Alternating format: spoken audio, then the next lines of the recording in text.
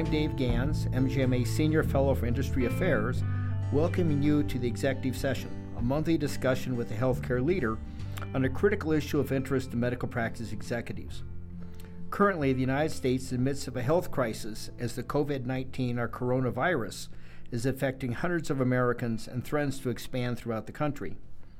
Today, I have the pleasure of speaking with Dr. Jason Persoff, Associate Professor of Medicine, Assistant Director of Emergency Preparedness at the University of Colorado Hospital at UC Health, Aurora, Colorado, for his insights on how a medical group can best provide appropriate care to its patients while protecting its staff and providers from infection. Dr. Persoff, please introduce yourself and describe your responsibilities at UC Health.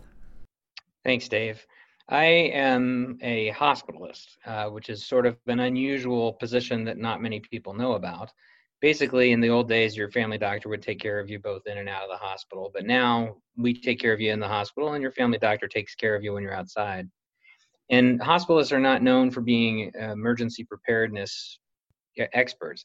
But I have, over the years, accumulated a lot of knowledge about emergency preparedness, and I'm the Assistant Director of Emergency Preparedness here at University of Colorado Hospital. Before beginning our session, I'd like to provide my personal background on the topic. In addition to my work at MGMA, I had a parallel career in the United States Army Reserve, retiring as a colonel in the Medical Service Corps. Much of my military experience was in an Army Reserve Combat Support Hospital, where we trained our professional and support staff on how to care for patients in various environments.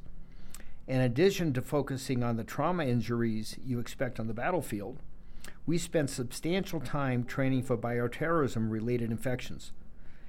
Important in the context of today's discussion is that most of our training was not identifying or treating disease, but how to protect our doctors, nurses, and support staff so they would not become casualties themselves.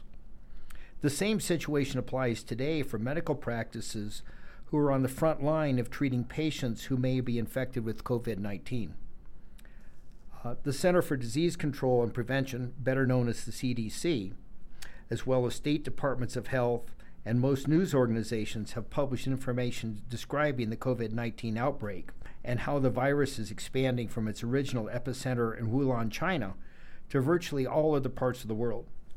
Today, the World Health Organization declared coronavirus a pandemic, signaling that health experts expect and believe efforts should be focused less on containing the virus and more on stockpiling materials, getting hospitals and doctors ready to handle an influx of patients, and enacting social distancing policies. Meanwhile, the United States has reported hundreds of confirmed cases of the coronavirus as the virus is spreading throughout the country. With the probability that most primary care practices and many specialty groups will be confronted with patients infected by the virus, it's imperative that they understand how the virus spreads and what they can do to minimize the chance their providers or staff members will become infected. Dr. Persoff, can you briefly describe how the virus spreads and why medical professionals need to treat patients who may be treated with COVID-19 differently than their other patients?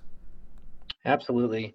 And as Dave and I had talked about before, he and I share an experience in emergency preparedness back when the Pope came to the United States in 1999. And here in Colorado, we had the largest mass casualty incident we've ever had, actually, because of McDonald's and people not being able to tolerate the heat and the dryness.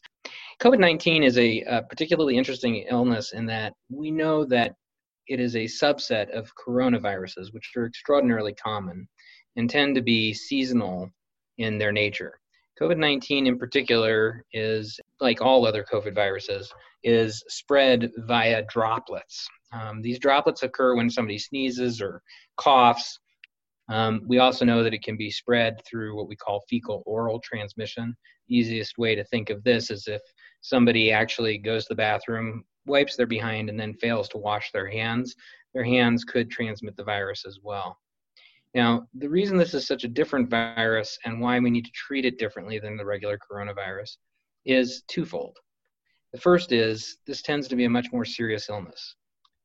Approximately 5% of patients who contract COVID-19 will end up requiring a ventilator, and about 15% will require being on high-dose oxygen for up to 3 to 6 weeks during recovery. So obviously that's one part to it. The second part is that it is fatal, and it does tend to kill people at a higher rate than background regular influenza. So when we have somebody who comes in, for example, with the concern of an upper respiratory tract infection, it's very easy for somebody with COVID-19 to spread this, particularly because the symptoms at the beginning are so innocuous and so consistent with other upper respiratory tract illnesses. These patients need to be treated generally differently by being placed immediately in isolation, by putting a mask on the patient, having them in a room that has no equipment in it, and the door closed in order to minimize the risk of spread of these droplets that we talked about that are infectious. I know the CDC has identified the elderly and people with chronic conditions like heart disease, lung disease, or diabetes as being most at risk for developing a serious COVID-19 infection. Since this also describes the patients who are the majority for most medical practices, what should a practice be doing to educate their patients on how to avoid the infection, and what should they be doing about their patients' concerns with COVID-19? Well, the first and most important piece of advice is to spread the word, don't panic. The good news is the majority of patients who do get COVID usually get very mild or at most moderate symptoms. And by far, most of those patients are going to do just fine. We also know that the disease has a predilection for people who are older, as you just pointed out, and also those with comorbidities, but younger patients, particularly our children, who are at risk often during the viral season for really adverse consequences from many respiratory viruses, do not appear to suffer ill harm from COVID. In fact, to date, there has not been a child in the world who has contracted COVID under the age of 9 who has perished from the disease. So there's a lot of good news there. The second thing is, like any other illness, COVID has standard prevention strategies. The single most important is that patients need to practice social distancing. Now, social distancing can be mandated in the form of the government and can be assumed as a step slightly above quarantine.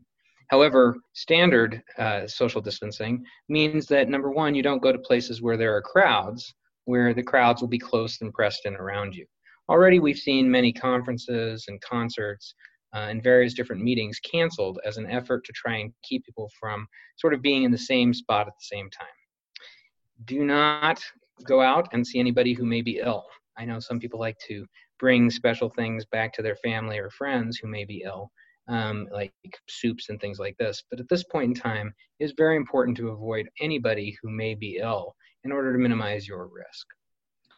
The third thing is, it's important to know that the use of masks, which has seemed to be very popular on both the internet and in a lot of people's practice, does not reduce the risk of developing COVID infection. The single most important thing that reduces the risk is washing your hands. Now, interesting study shows that, in fact, we touch our faces roughly around 40 times per hour while we're awake, of course. And the biggest problem is that people come in contact with some of these droplets that have fallen when people sneeze or cough. And then within just a few minutes, if you think about 40 times per hour, somebody raises their hands towards their face, touches their eye, mouth, or nose, and those particles are thus ingested. So the biggest enemy in this case is the stuff on our hands that we're transmitting to our face. So it is extremely important to do proper hand washing or to use an appropriate hand sanitizer. Now, there are two things to know about washing your hands. First is, it really matters how long you do it. In order to keep infection from spreading, people need to wash their hands for a minimum of 15 to 20 seconds. I'll tell you what, that is a really hard task. You can do it by singing happy birthday to yourself twice, but I got to tell you, that really wears on my nerves after just the first time through. So look at the clock, wash your hands thoroughly, both sides. Make sure you move your ring around if you have a ring on your fingers in order to get underneath that to go ahead and decrease transmission. And then after you've done that for 15 to 20 seconds with warm water, once you dry your hands, do not touch anything you don't have to. If you're using hand sanitizer, the trick here is to let it actually evaporate on your skin. Similar to washing your hands, it's important to wipe them back and forth and get that hand sanitizer over every single part of the hand, including between the digits, underneath the ring, and down all the way to the level of the wrist. If you wipe your hands off or use a towel because it's still wet, you're defeating the purpose. It's really in the evaporation that this becomes the most effective way of decreasing disease transmission. Yeah.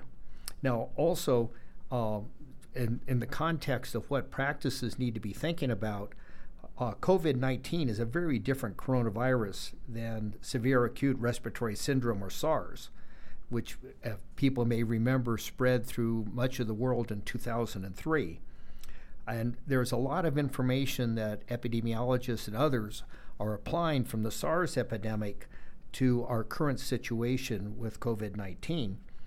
Significant concern is that in countries where they had significant SARS infection, the majority of infection occurred in healthcare facilities, and nearly half of the people infected with SARS were doctors and nurses who treated SARS patients.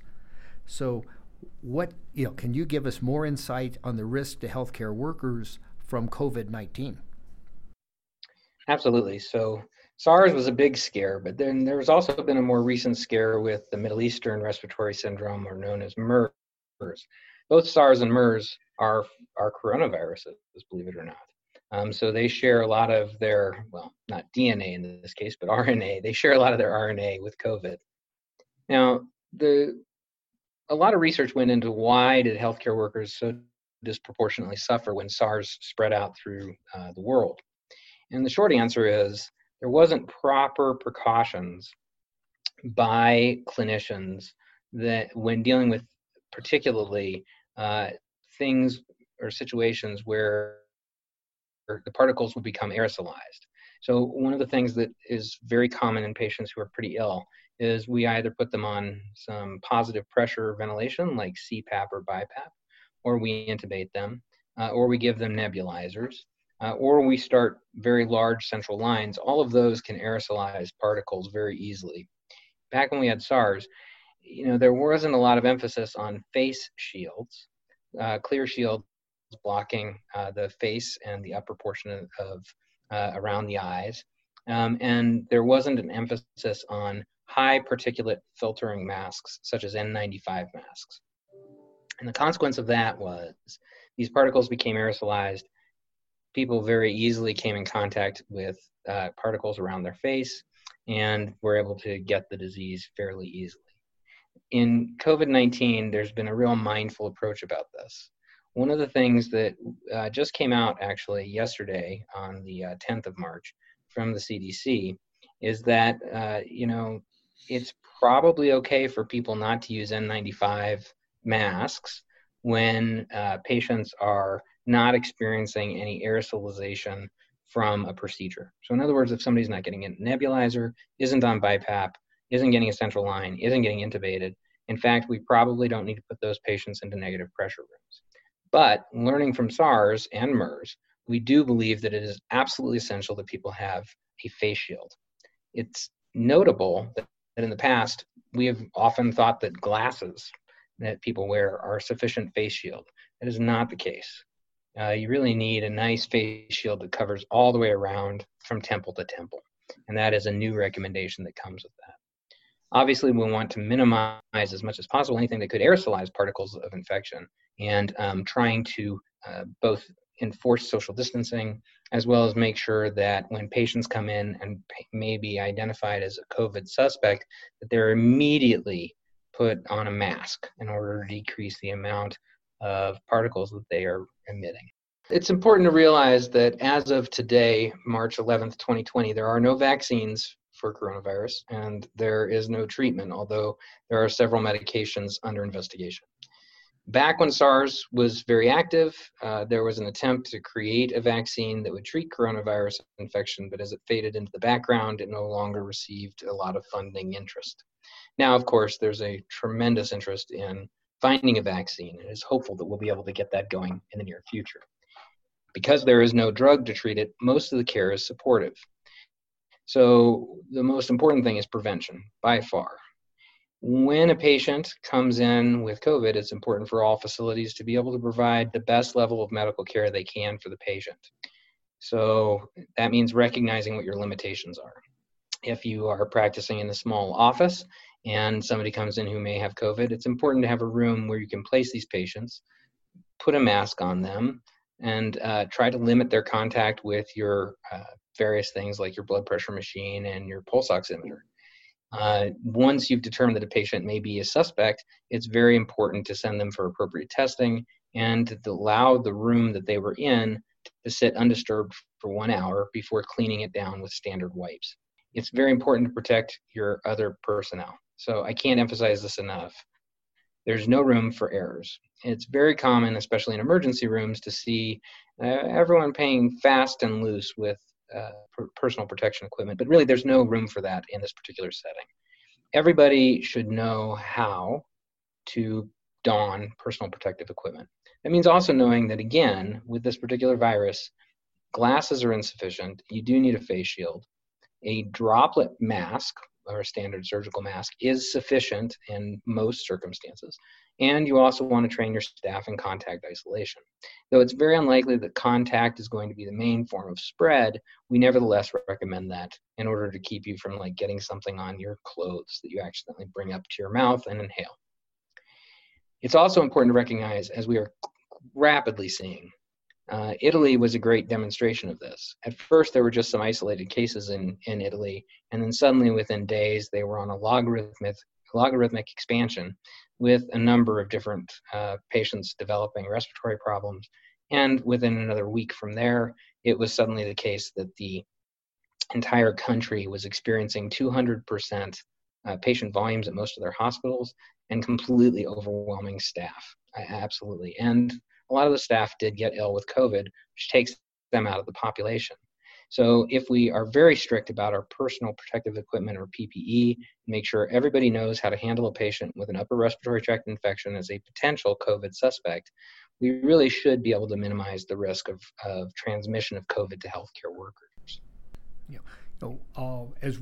As practices prepare for COVID-19, can you give some insights on some of the distinct topics a practice leader should be covering with their staff, so they'll understand, so staff members can best understand COVID-19, because it's going to potentially affect anybody from the staff, whether it's your support staff, your nursing staff, your receptionists, and potentially even people who are in the back office, even though they may not have direct patient contact.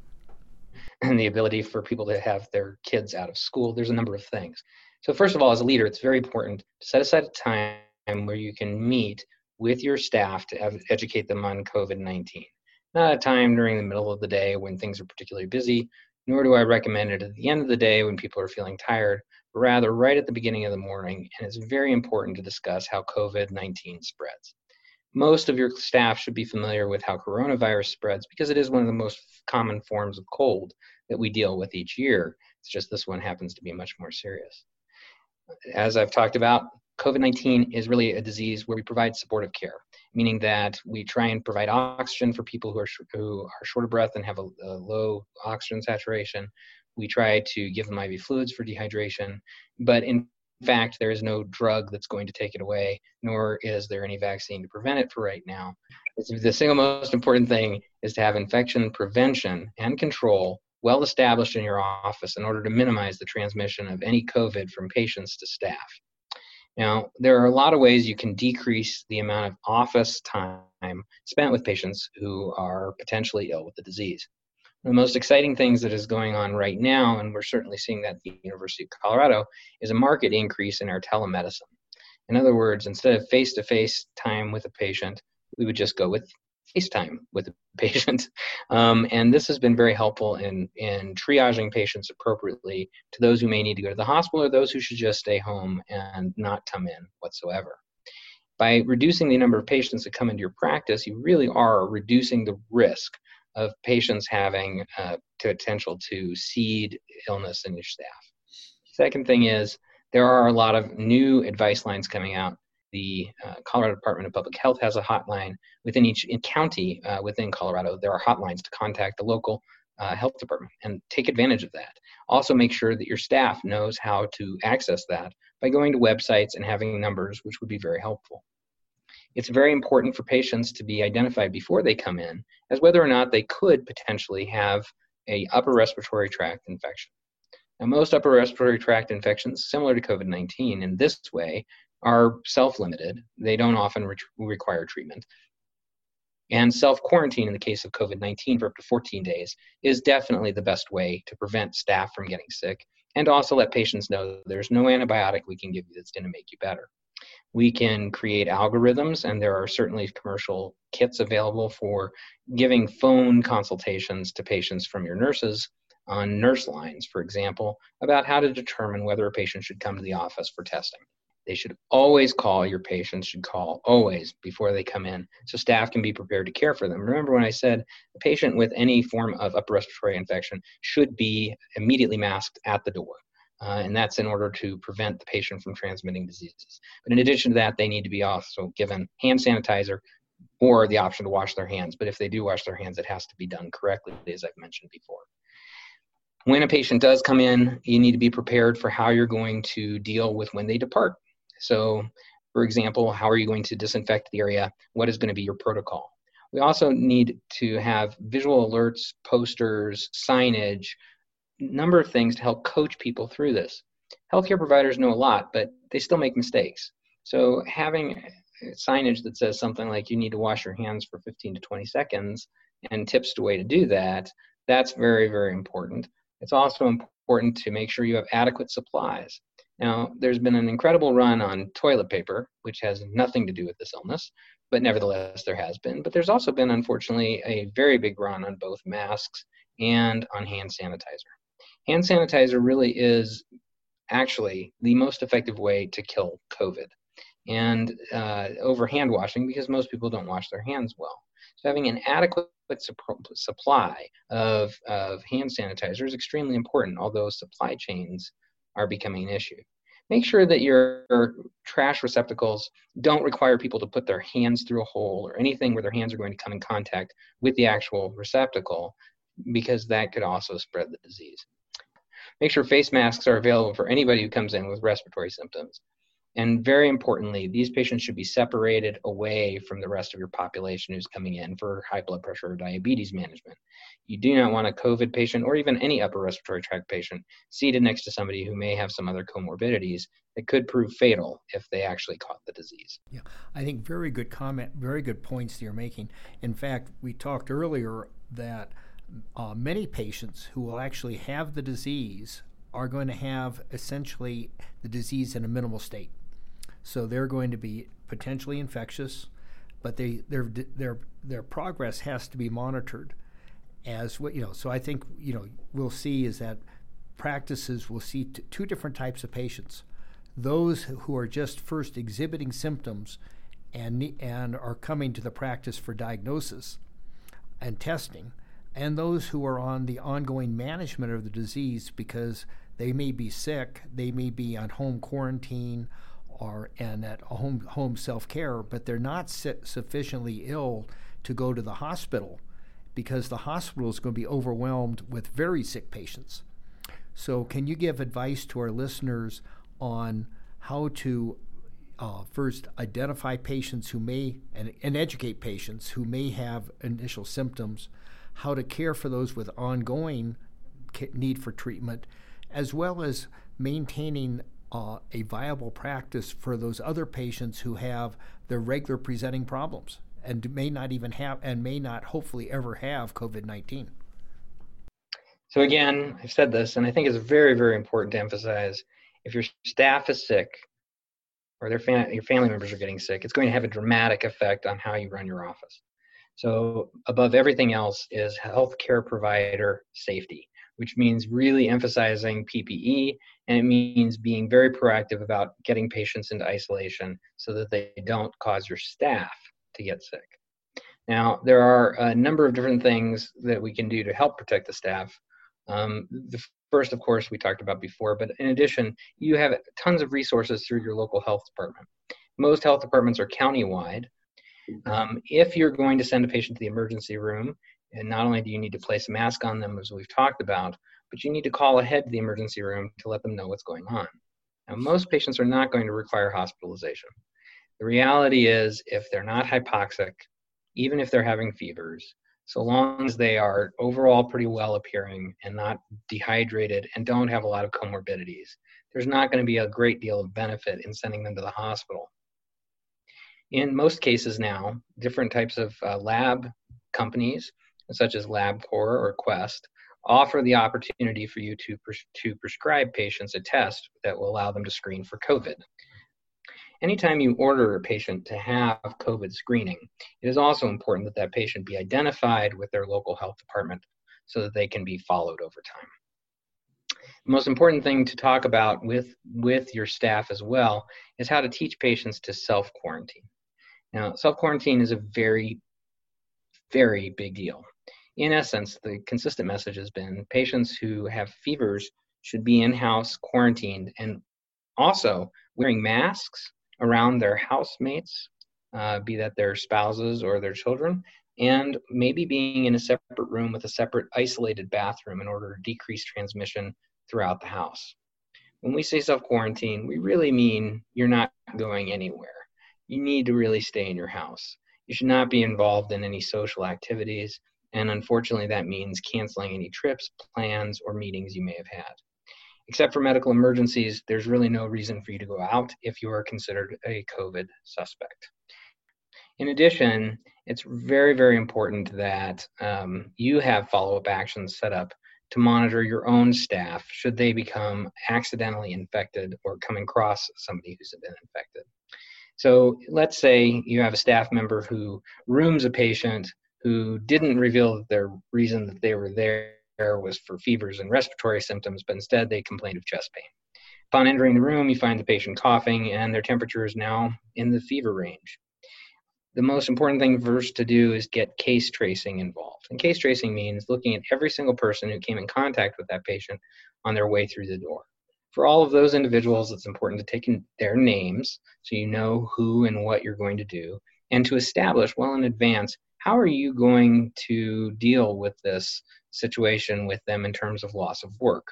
Most organizations, and ours included at the University of Colorado Hospital, are that unless you got a very significant exposure, such as being coughed directly on, for example, you really just need to wear a mask for 14 days going forward, and to make sure that every day you're checking your temperature. There are actual great guidelines on the CDC website that describes the types of exposures healthcare workers can have with patients, and it explains the degree of risk involved. For example, if you were wearing no PPE whatsoever, you're actually at a moderate risk of getting exposed to the disease. However, it may be the case that you're in the same room with the patient but weren't really close to them, and that puts you in a much lower risk of the disease. How are you and your staff going to compensate for somebody who needs to not work for 2 weeks if they find that they have a fever is going to be something you're going to want to prepare for, understanding that up to 15 or 25% of your staff may eventually come ill with COVID. The other thing is going to be that you make sure that you highly train the people who are going to be interacting with these particular patients. You want to make sure that they understand that the most important thing is to isolate the patient, to perform droplet and standard contact isolation. You do not need an N95 mask, and to try to minimize anything that could cause aerosolization of the virus, which including starting IVs. We do not want patients to be visited or have multiple family members with them if they have an upper respiratory tract infection. This is part of the idea of self-quarantine. We really don't want family members or other people to be around them, which sounds really harsh. We're going to go ahead and abandon you to the wolves, it may feel, but it's really the important thing is public health here. And you also need to establish very good connections with your local public health, including what could be partnerships. Are you part of a bigger healthcare organization? Is that organization part of what we call a healthcare coalition? And how are you interfacing with that and making sure your messaging and your processes are synchronized in order to decrease the risk of missed opportunities to improve everyone's outcomes? We are strongly stressing that a healthcare provider's note for employees who are sick with respiratory symptoms is a must. Somebody has to clear a patient who comes back with any upper respiratory tract symptoms before they return to work. We should anticipate that this is going to be a very, very serious disease. Let me give you a couple anecdotes where that's concerned. In Italy right now, as I said earlier, the hospitals are at over 200% capacity. There are actually some very strict crisis standards of care which have been implemented, which in some places includes no intubation of patients over the age of 65. Because this is a very serious thing, I mean, that's a large portion of our population, we could eventually end up being in that same situation.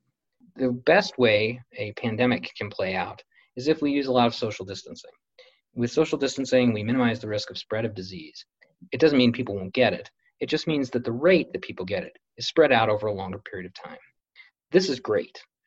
In the worst case scenario, and we have a pandemic, which now we know the WHO has declared it a pandemic, if we can slow down the spread of the disease so it's sustained over a longer period of time, that actually is better. It's not like ripping off a Band-Aid and saying, all right, let's get this out of the way. Let's get everybody sick as quickly as possible. The problem is that when people don't practice appropriate social distancing, and when they go ahead and continue, despite the warnings from us and from the CDC and the WHO, to participate in crowd activities, or not paying close enough attention to how they're hand washing, how they touch their face, the reality is that means that we get a lot of patients in a very short period of time. This will rapidly outstrip anything that we can give to keep patients alive. If a number of patients arrive in very rapid, short order over a period of a week or two for a large geographic area, there will be more patients who need a ventilator than there are ventilators. This is not a good thing. So one of the things we really want to see is trying to use the social distancing in order to spread out the virus. Now, unfortunately, that means that this lasts a long time. We know from China that, in fact, this is going to last a long time. And that's a really important thing to get through your employees' heads and your own as well. China actually did an incredible job of quarantining patients and whole population centers because they live basically as an autocratic society. And the effect was pretty dramatic. China's the first country in the world to actually see dropping numbers of cases, but that took 5 months. So the reality is we're not going to be out of this for any time soon. And given our Western predilections for independence and autonomy, it's very likely we could be looking at a disease that lasts 6, 7, or 8 months. It's better that way if it's spread out over time, and so we actually want to see that happen. There's a lot of uncertainty as to whether or not coronavirus is seasonal. Most coronaviruses are seasonal. That's definitely true, and it was true with SARS. MERS was not that seasonal, and there's really nothing that COVID has shown to make us think that it is truly a seasonal virus at this time. But it's too soon to tell. So we can't really count on that. What we can count on is there's going to be a lot of absenteeism in our job. We need to be sympathetic, but we also have to have very strict return to work precautions. Let's address, as we get ready to close our discussion, that you discussed that an organization need not feel alone, that there are resources available through public health, through their networks. Can you give further suggestions on resources a practice leader can use both for coordinating patient care as well as for more information? Absolutely. So I got to tell you, the CDC is running one smooth site. The CDC is your friend, and they have an incredible amount of links to really get at questions you may have. Most of those are available on their site through either FAQs or longer breakout articles that you can read. In addition to your local health department, who may be a little bit overwhelmed, they also are probably able to point you in the direction of good FAQs that can help you answer those questions really rapidly. It's important for you to come up with a plan with your local emergency rooms so that you have an idea of how you're going to work with your emergency physicians in dealing with these patients. They are very often in the outpatient world going to actually be one of your best bets on how to handle patients. Do not send any patient, for example, to the emergency room without talking to a physician first. Or, of course, I don't want to leave out any of my advanced practice providers either, so I should be careful when I say physician. If they're overwhelmed, you certainly can come together with a practice coalition.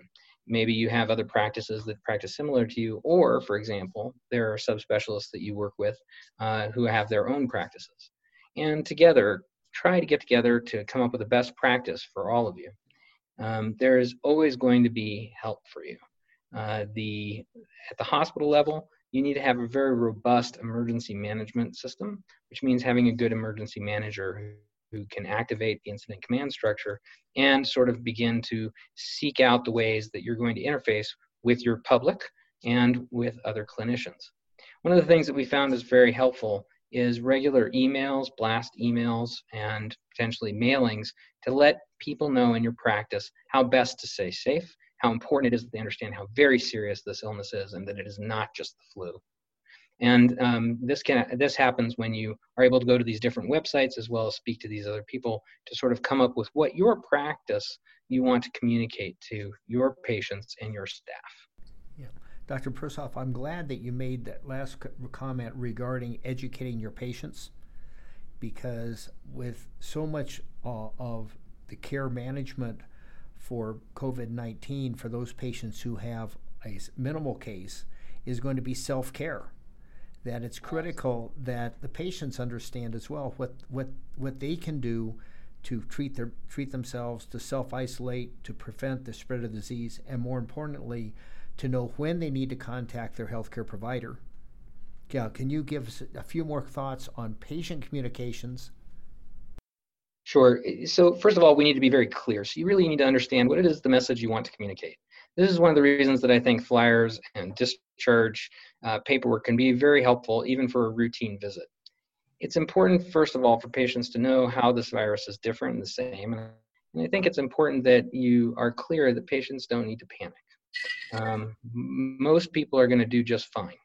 I'm not going to soft shoe it, however. Patients who have comorbidities, particularly, interestingly, high blood pressure, coronary artery disease, underlying lung problems, or diabetes or cancer, are not going to do as well with this disease. We also know that for patients over the age of 70, the mortality rate basically triples.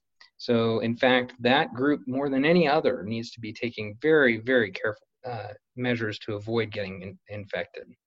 You may offer suggestions, like, for example, one option would be to offer coupons for buying stuff off of Amazon for groceries. There's lots of ways you can get creative to get patients engaged in their care. Updating your website so it has the most current information, including links to the CDC, are really great. Also, just sending out or randomly calling certain patients and families just to see how they're doing, especially if this gets widespread, so that you can help sort of nip some things in the bud. Consider creating a patient association with your practice. These could be people who are there to answer those questions that maybe your healthcare providers can't from their comfort of their home, if you are willing to give out phone numbers and they're willing to handle HIPAA. There's a lot of creative ways you can engage people, but the most important thing is to stay fact-based. There's a lot of stuff on all of the mainstream media and a lot of the alternative media as well that's just plain false. On the other hand, this is a very, very dangerous disease. And so you want people to know that you're taking it seriously and that you have an action plan that they can also enforce for themselves. Yeah, I think excellent suggestions, and also putting that relationship between a doctor and their patient so the patient thinks that their primary source of information should be from their practice and not necessarily looking at what may be showing up on Facebook or social media. Oh yeah, Facebook and social media has been an absolute nightmare. I have actually had a pretty brisk following on social media, and the amount of misinformation from people thinking it's due to 5G radio waves to people thinking it's a hoax made up by the Democrats. I mean, it's an insane amount of misinformation. It's usually mostly vitriol and very soft on facts. Yeah, that's right. Well, Dr. Persoff, there's so much more we could discuss, but with your busy schedule and your patient responsibilities, your time is very limited. Is there anything else you would like to add as we conclude our discussion today? You bet. First of all, I really am glad to have had the opportunity. It's an honor to be here and a chance to talk about something I'm very passionate about. So thank you for that. I think, this is the first pandemic that we've experienced in the modern times. The one that most of us have lived through and continue to live through, and the only other active pandemic we have is HIV and AIDS. With medications and with good treatment in the United States, it's very uncommon for us to really see a lot of people dying from HIV, but But the truth is that over in Africa, this is still very much an active pandemic.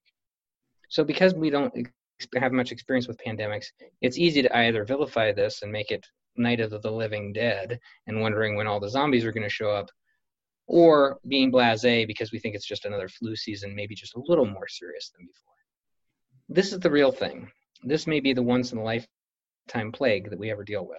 In fact, this has a lot of hallmarks that are similar to the Spanish flu from 1918 to 1920, where there was over 500 million people who died. Our healthcare is much better, and we certainly know how to keep patients alive much better. But we need to make sure that we're watching our personal liberties and being respectful and mindful of others' health as well. It's very easy to say, I don't feel too bad. I'm just going to go ahead and go in and go to work. And it's very easy to say, it's no big deal. I'm sure it'll be gone in a day. But the reality is we have, all of us, a responsibility to other fellow men and women and children and the elderly and all people who are sick. We are responsible for making sure this thing does not go as fast and as far as it possibly can. We don't know if there's going to be a second peak next fall, or if the disease is just going to burn itself out, mostly like SARS did. Above everything else, people don't need to panic. We'll get through this. You've got healthcare providers who really are passionate about this, who will take good care of you. But this is going to be a rough bump in the road, and there is no way we are going to get through it without appropriate planning. So really make sure you come up with a personal action plan. Make sure your family knows what your personal action plan is. Make sure your staff knows what that is. Make sure you are very consistent with PPE. Be consistent in your own practices, making sure, like, for example, that your children know how to wash their hands or work with hand sanitizer. By the way, my kids, when they were younger, they called hand sanitizer stinks. I like that. So make sure you apply plenty of stinks and let it fully evaporate out. But most of all, be kind. That's the most important thing here. Don't be selfish. Don't buy things for diseases we don't have right now, such as the toilet paper, and try to be mindful of how you can be helpful to everyone else. Thanks. Dr. Persoff, thank you so much for your information. I know our listeners will find your discussion most informative and helpful as they try to deal with this crisis. Thank you. Thank you, guys.